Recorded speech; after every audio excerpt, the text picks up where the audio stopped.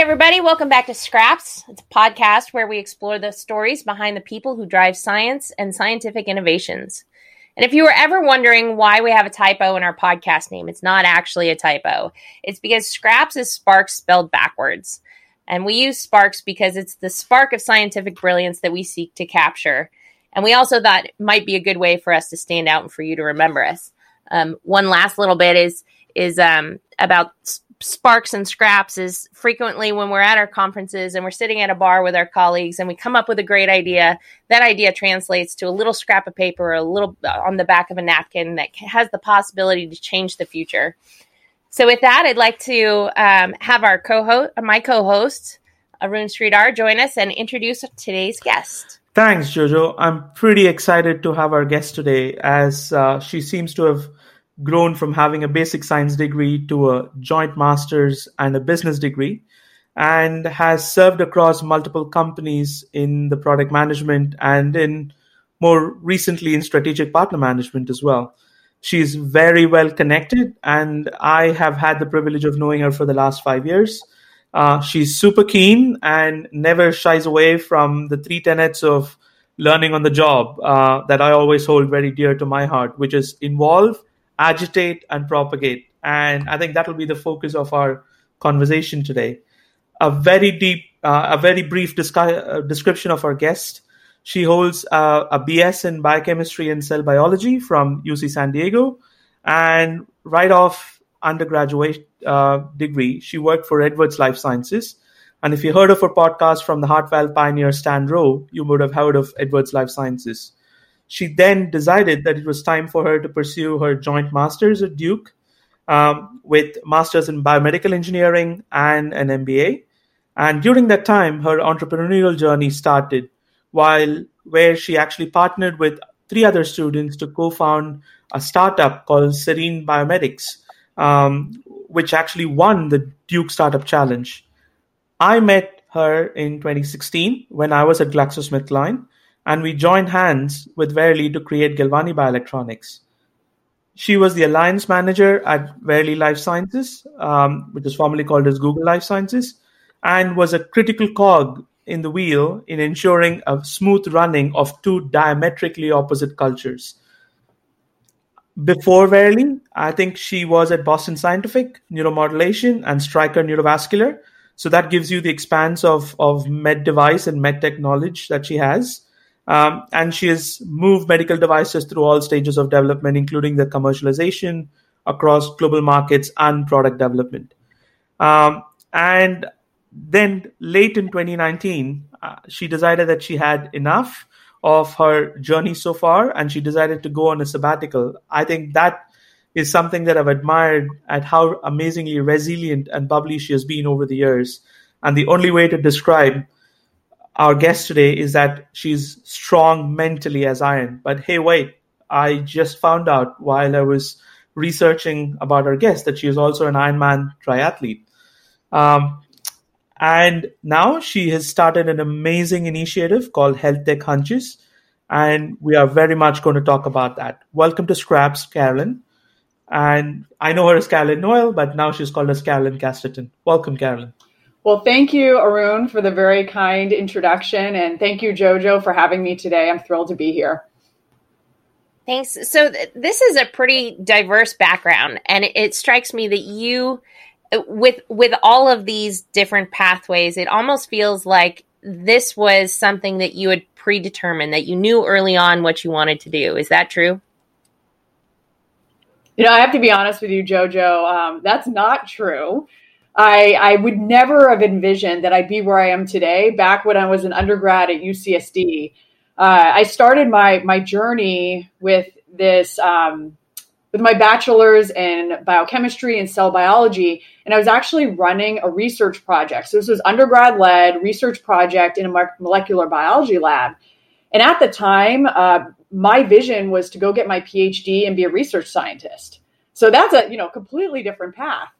But by the time I was graduating, I thought, I don't know if I'm really ready to get my PhD. I had done some pretty intense research for 3 years and thought, it might behoove me to gain some experience in industry, get a paycheck right before I go to graduate school and kind of see what's out there. So what I ended up doing is I applied to, a number of positions, and one of which was at Edwards Lifesciences. For those who are familiar, it's an amazing company, right? Have developed very innovative products, cardiovascular space. And I received a position as a lab tech. So that was the first role that I took, coming out of school. And, I joined the company, again, amazing company, amazing development programs, joined the team, started working in the lab, and realized, oh my goodness, I'm used to leading research. This is a routine testing job. And to be fair, coming out of undergrad, I didn't know what to expect. I didn't know the right questions to ask, during my interview to understand, is this similar to what I did or different to what I did?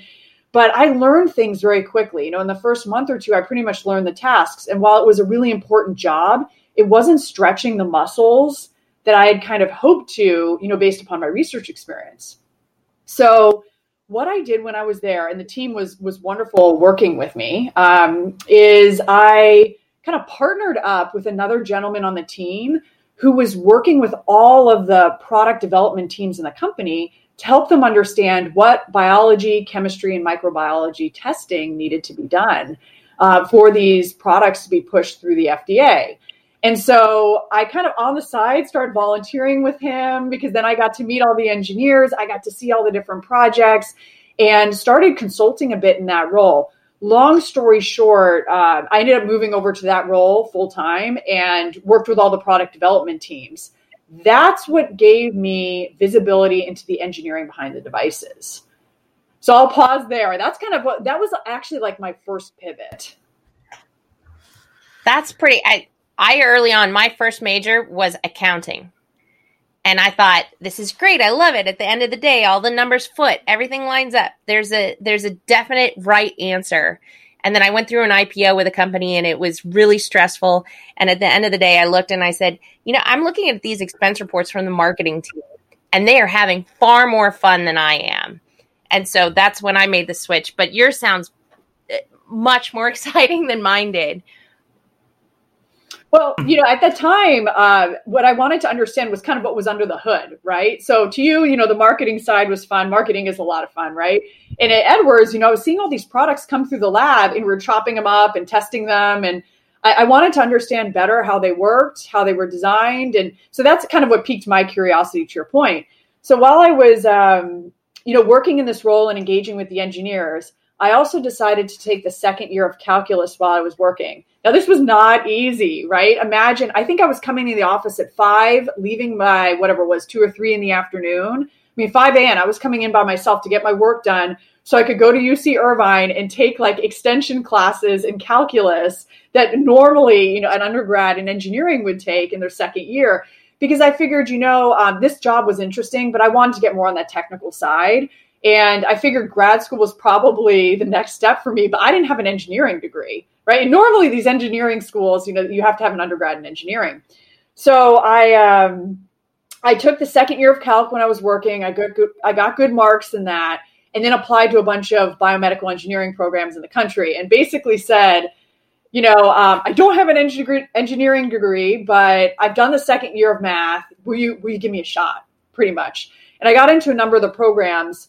The one I picked was Duke. And the reason I picked Duke is I wanted to deepen my understanding in engineering, but I was also piqued on the business side, right? That also caught my attention. So going back to your original question, Jojo, clearly I was not set on a certain direction at this time, right? I was interested in engineering. I was interested in business. Duke had both. I heard good things about the school.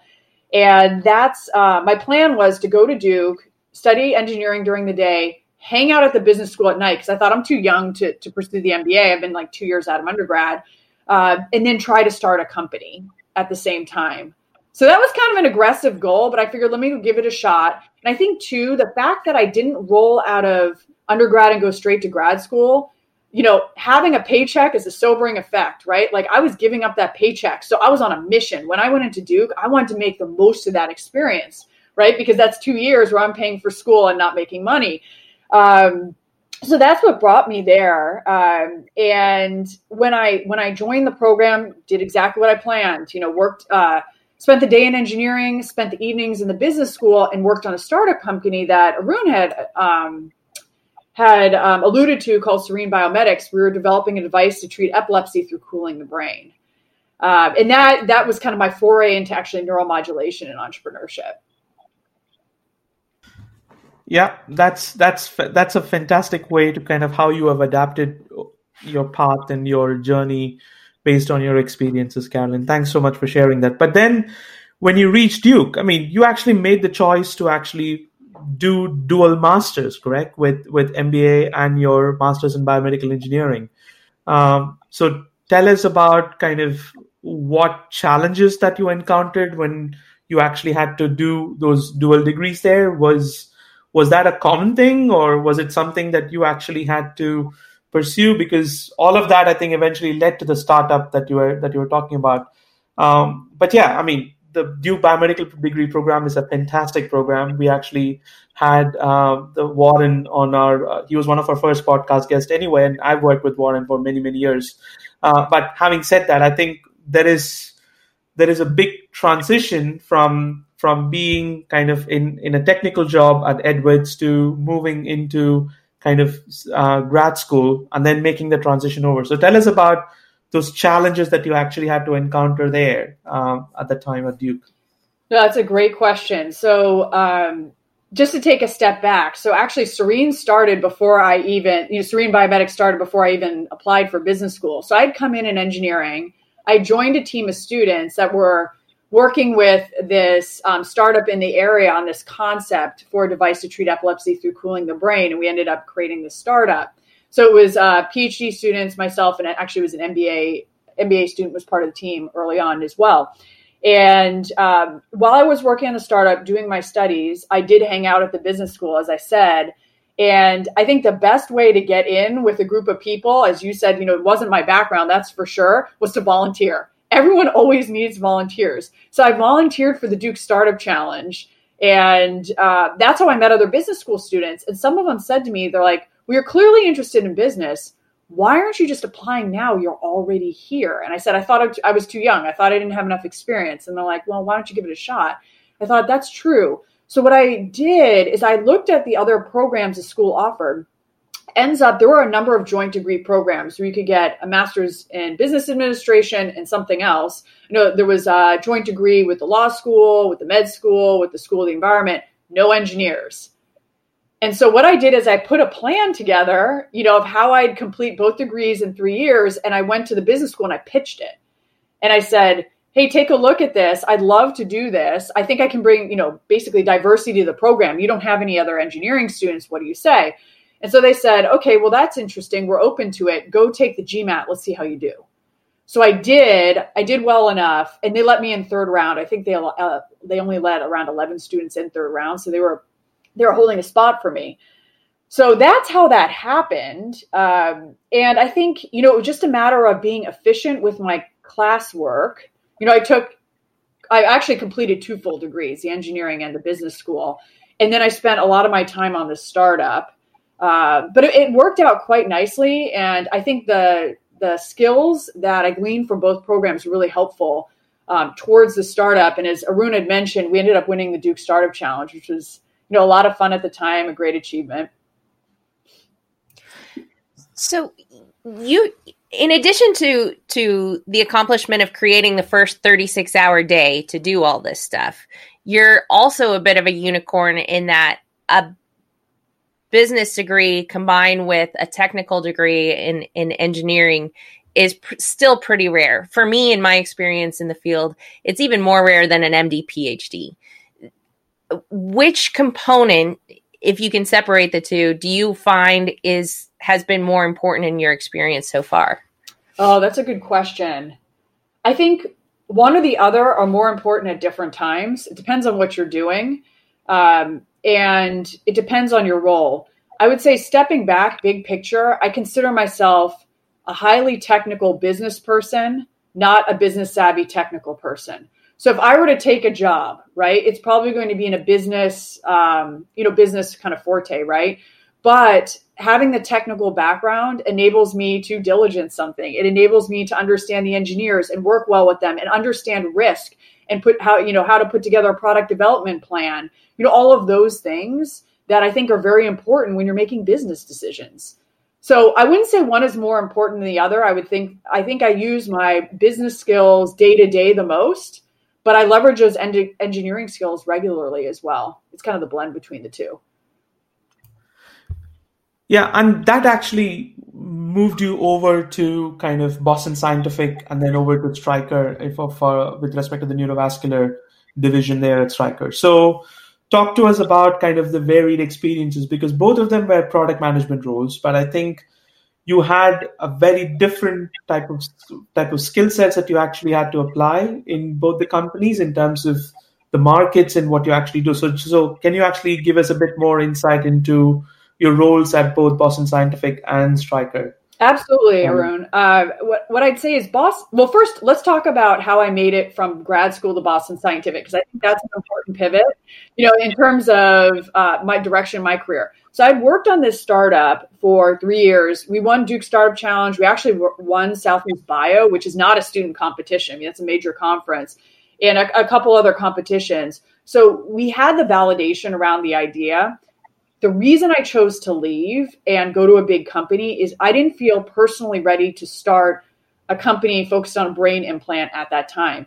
And the reason was I really wanted to better understand the clinical and the regulatory pathway. I felt that was important for me to be working on something in this domain. And that was a personal decision. Someone else could have said, I'm ready to go. I'm just going to figure it out. For me, I wanted to have more background before starting a company in that type of domain. So I moved to Boston Scientific Neuromodulation, similar, themes, implantable medical device, neuromodulation. It was a small, high growth division of a great company. And, I guess lemonade out of lemons, I came right after the warning letter lifted. So they were pumping out products. And what this gave me an opportunity to do is work on implantable medical devices from concept through launch, which saying you did that in 4 years, it sounds, a little silly, but for all of us who work in the space, it takes a long time to develop these products, right? So I was able to do that from a product development standpoint and then work commercially globally. So I worked on a number of different product launches, sold products, in different areas of the world, and really understand the kind of commercial dynamic. So that's what I worked on at Boston Scientific, had an incredible experience. And I moved on to Stryker Neurovascular, prompted by a personal move. I actually moved to the Bay Area to be with my now husband and moved to a product management role in the neurovascular space, so the stroke. So similar type of role, but the work was different. In this situation, they hired me to develop a product. They had an idea, an unmet need. And I came in and I started doing market research. I was talking to, many physicians in the stroke space. And I realized, yes, there was an opportunity for what the company had conceived, but there was a much bigger opportunity somewhere else. And I actually went back to the business and said, I can run what you asked me to do, but I think we should pivot and focus on this other thing. Well, we ended up getting funding for that. And it was the top ranked program in the division, by the time I left. And I think, I want to loop back on how I use the engineering muscles. A big part of what made that pivot successful was my relationship with engineering. I had my partner, Tim, who was amazing to work with. And I always involved him in all the market research, as much as he wanted to go to. Obviously, he had to do his engineering work. We really worked together well as a team. And I think that was important. And a lot of that was cheers to him. It was also the fact that I have background in both areas. So that's the work I did at Stryker, again, in the neuro space, but more focused on the early stages of product development rather than the commercial side. Yeah, and that from there, that actually took you over to Verily in early 2016, which was just a few months before we launched Galvani at the time. So you were part of all of those discussions at the time that ultimately led to all of the things that went into Galvani Bioelectronics and all of that. So I think in terms of your experience at Verily, I think that has shaped you in a very different way, where in the previous roles, you were very much in a product management and commercial roles, as you kind of rightly pointed out there, Carolyn. I think Verily kind of helped you apply a lot of your kind of management and leadership skills in a very different way. And I know it. I experienced it firsthand, being part of the whole effort there. And it'll be fantastic for you to kind of just talk about how did those roles at Verily kind of help you develop your soft skills, as they call it. Not so soft in reality, but definitely, as people refer to, soft skills. Oh, absolutely, Arun. And I second that. It is the soft skills. That was the most important thing, I feel like, in a partnerships job. But to back up to your original question, how did I end up shifting? I was having a good experience at Stryker. I was very passionate about the product that I was working on. And then I had the opportunity, actually got picked up at an event. Someone overheard me talking about my work at Stryker and how excited I was, and said, "Hey, I work for Google. You sound like you'd be good for the life sciences team. I think I should send in your information." And, I was a little torn on it at the time because I was passionate about what I was working on. But there was that part of me that was very curious about how Google innovated, right? I wanted to know what was under the hood, what was going on in that organization. And ends up, they were very excited about me because the company wanted to get into neuromod. They wanted to get into neuromodulation. So they brought me on board as, part of the small group of people at Verily to get that going.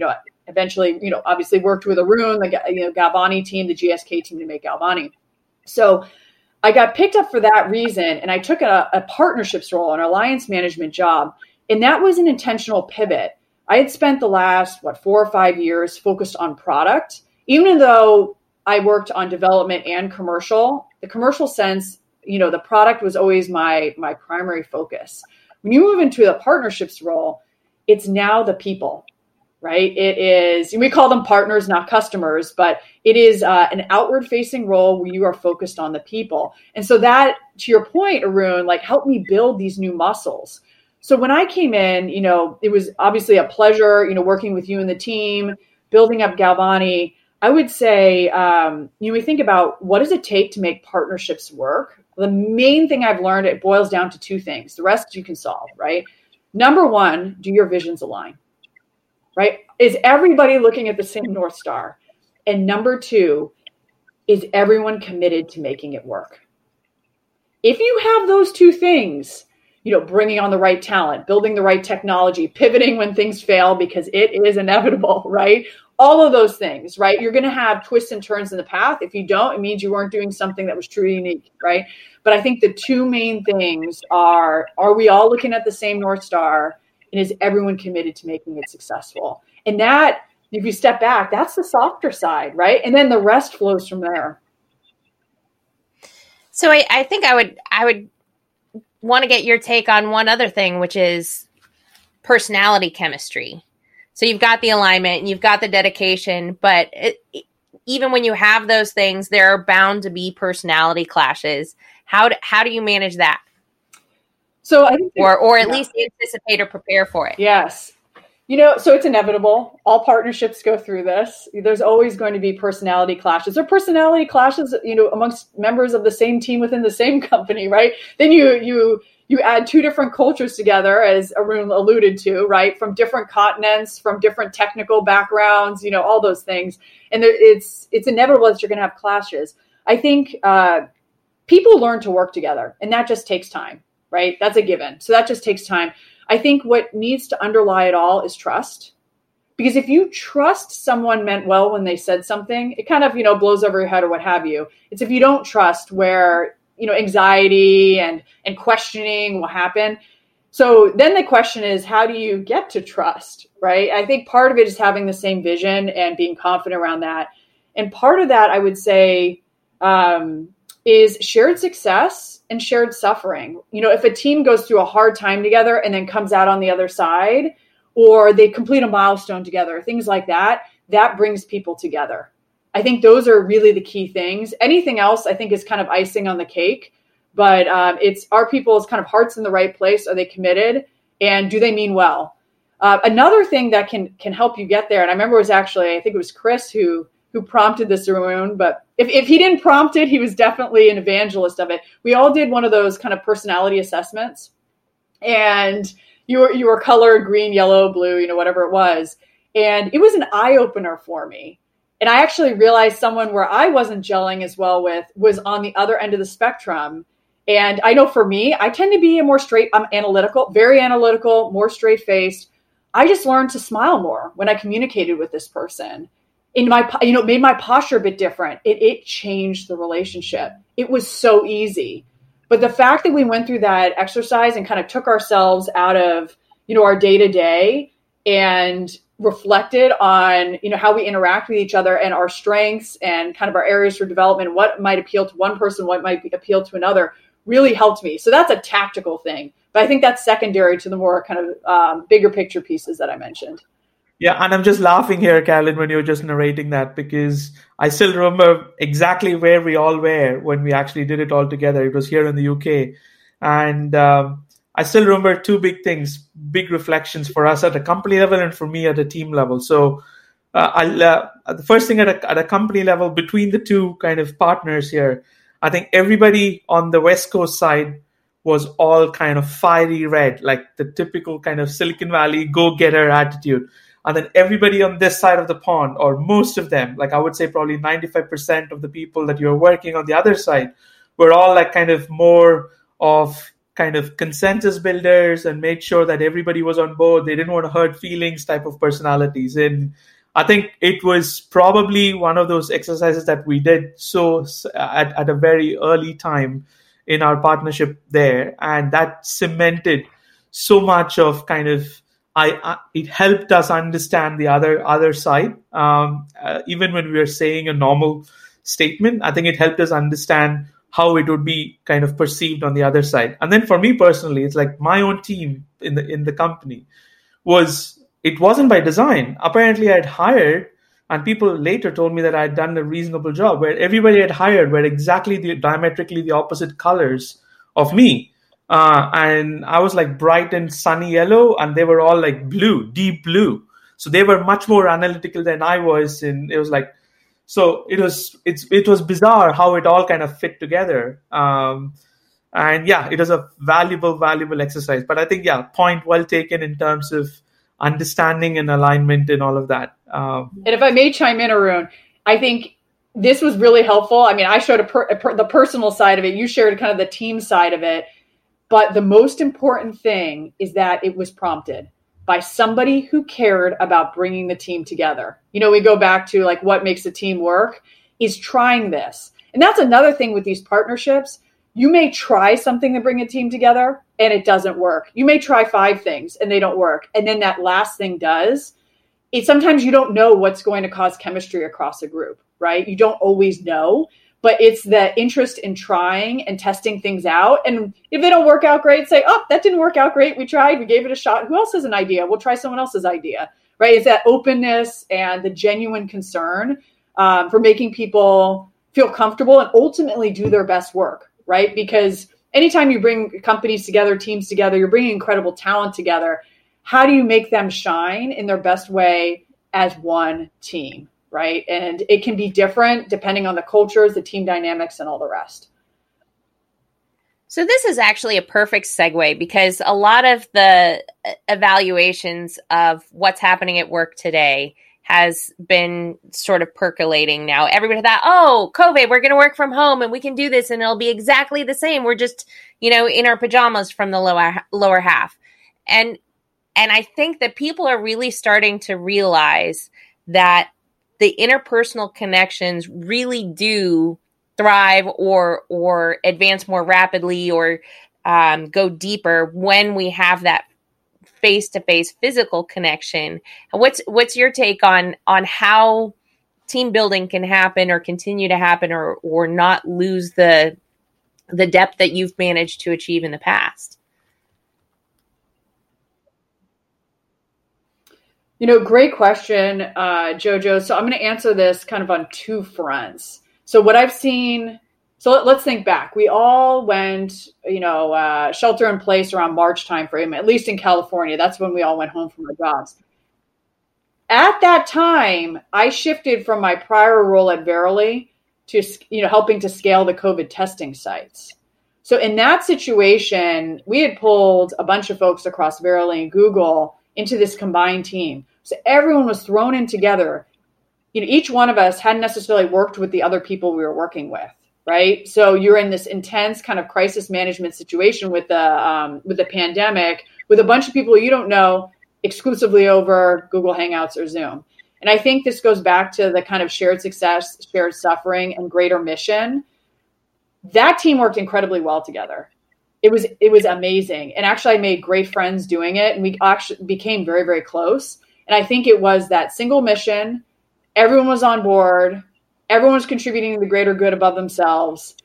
There were hard times with it, obviously challenges, but there was incredible success as we started seeing those testing sites increase in number, and we received good feedback on the quality. That's what kind of brings the team together, because we feel that we are impacting care for these people who need it, and testing to make sure we're keeping people as safe as possible. So that's an example where I'll be honest. So I'm a blue, in Arun's, the color coding scheme, right? I'm an analytical person. I do pretty well over Zoom, but I think most people in that environment did pretty well. It was intense, but in terms of relationships, we built strong relationships. Now, I ended up leaving Verily to take some time off, over the summer. And I, obviously interact with colleagues and friends that I've known before, but I'm also meeting a tremendous number of new people through the startup world, because I've been looking, I started Health Tech Hunches, and I've been looking at a number of different things, in the interest of starting my own thing here. And I think what has brought me closer to people is helping one another out. So I do a ton of intros with folks, other entrepreneurs, people have already started companies, and we share ideas. We do jam sessions on like their challenges or opportunities, what have you. And I think there is a trust built there, and also a gratitude, that someone is helping you, and you're, kind of both ways.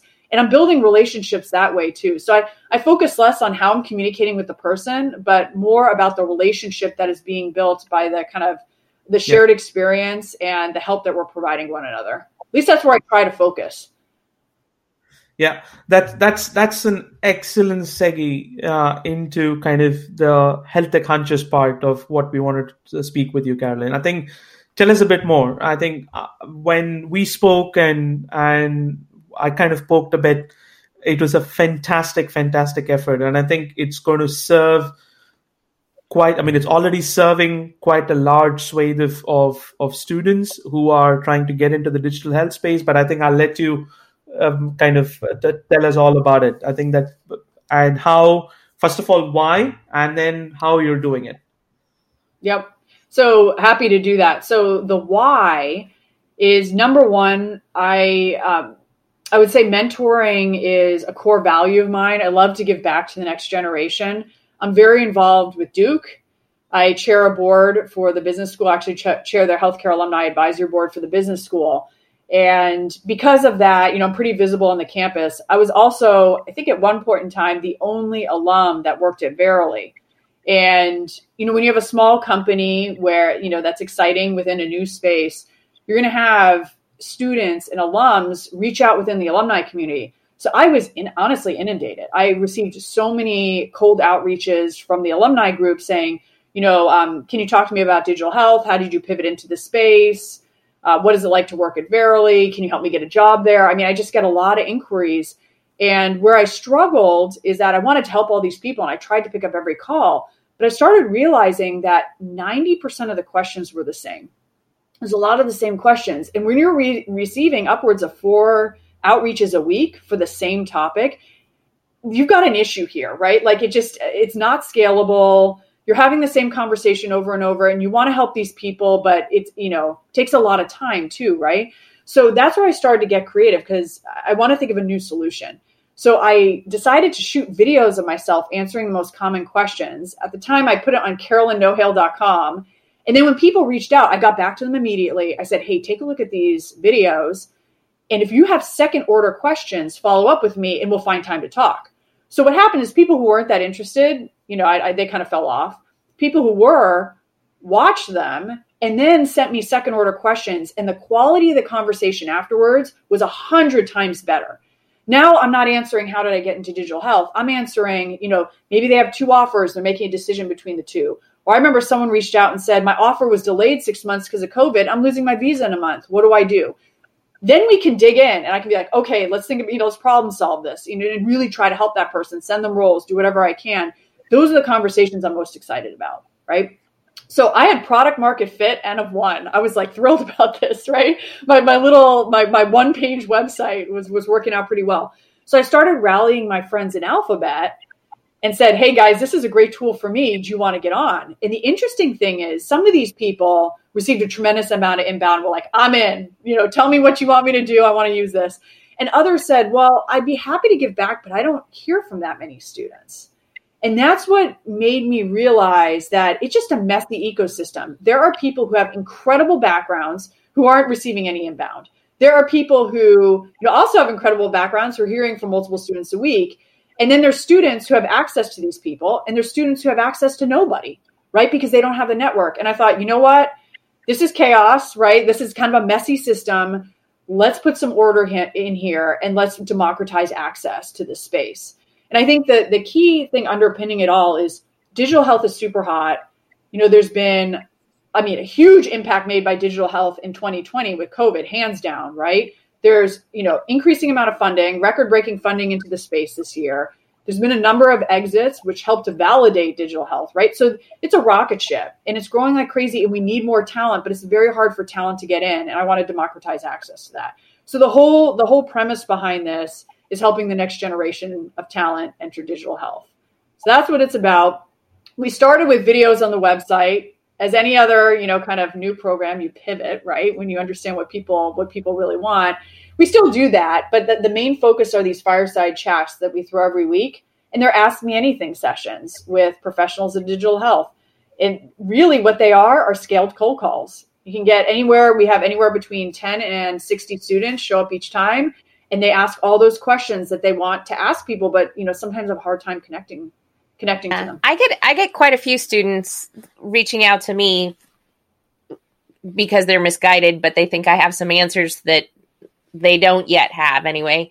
But one of the things that I ask them to do is I'll take the time and I'll have a conversation with them. Well, I'll allocate an hour, but I do require that if they want to use any of my contacts or ask me to make an introduction, after I get their CV and see what they want to do, what they're interested in, but I require that they complete an assignment of sorts. So I say, these are the companies that I see that could be a potential fit for you. You have to go back and research these. Tell me which ones of these companies, not all of them, because I'm not doing all of this for you, but tell me specifically why you think you're a fit for these individual companies. That's a fantastic recount of how you're actually, or how the thought of health tech hunches actually came to be. So where do you see this going beyond kind of helping people out during your time off from what you're doing, or as you're planning your next venture here, Carolyn? Where do you want this effort to go? And I think the website, once again, just to plug in, it's healthtechhunches.com, and it's available. And you can also follow Carolyn on LinkedIn as well, just to kind of get more updates on all things related to this and many others. But so over to you, Carolyn, in terms of where do you see the long-term direction of Health Tech Hunches and how it can help people? No, that's a great question, Arun. I would say, the mission is the same, right? Helping the next generation of talent enter digital health, but I'm flexible how we get there. I plan to continue these Ask Me Anything sessions every week. That's gone well. People like them. And we have speakers who are game to get on. So it's been a nice kind of cadence. So we plan to do that. I feel very fortunate. I've had actually a number of folks reach out, potential to partner. So I could see myself working with another organization that has similar goals. Right now, my biggest goal is to make this operationally sustainable, right? It's a pretty big lift to be throwing an event every single week. And so I'm putting the pieces in place for this to be sustained long term. The other beautiful thing is that we've got a bunch of students going through this program who are very passionate about it. And I have to say, I want to thank all of the student ambassadors who spread the word, across the different universities, and also our speakers. All these folks are fantastic volunteers that have enabled this to happen. As those students graduate, we're hoping they'll be the next generation of speakers because, number one, they've got great experience. They're going out into these digital health companies and they'll change the world, right? And then come back and share with the next generation. But it's good to have people who, are say 10, 15 years out of their MBA or their MD, and also folks who are just 1 year out because they know exactly how to pivot. They know exactly how to get in the door because they just did it. So that's what I'm thinking is maybe there's 2 types of series that we do in the future. Time will tell, but I'm always up for trying new things and kind of pivoting depending on the needs of our community. Yeah. So first, everybody should go and take a look at healthtechhunches.com. And then if there are people interested, I think they attend the sessions, etc. I think that's a given. But if they want to help, I think how should they get in touch with you, Carolyn? Yep. So I think the key thing that we're looking for right now are more student ambassadors because we've built up a program. I think we all know you walk before you crawl, before you run, right? So in the beginning, we started at Duke. Then we brought in a number of other MBA programs. Now we're expanding to MD programs. And ideally, I'd have student ambassadors for every MD and MBA program across the country, right? And then other programs too that may be synergistic, right? You're always looking for a diverse audience with homogeneous interests because, that way when they show up, they know it's going to be relevant to them, right? So I'd love to have ambassadors at more schools. I think that's the next step because as long as we're doing this, we want to touch as many students as we can who will benefit from the program. That's great. And thank you so much for sharing that about Health Tech Hunches. And we will put all that information in the show notes as well so people can go and get that. And if there's anything that we can do, Jojo and I can do to help you in this effort, let us know and we'll gladly do that. And thank you so much for taking the time to talk to us about your journey and also more importantly about your recent effort and initiative Health Tech Hunches. Thank you so much, Carolyn. Well, thank you, Arun. Thank you, Jojo. It's an absolute pleasure. Yeah. Thanks for coming on.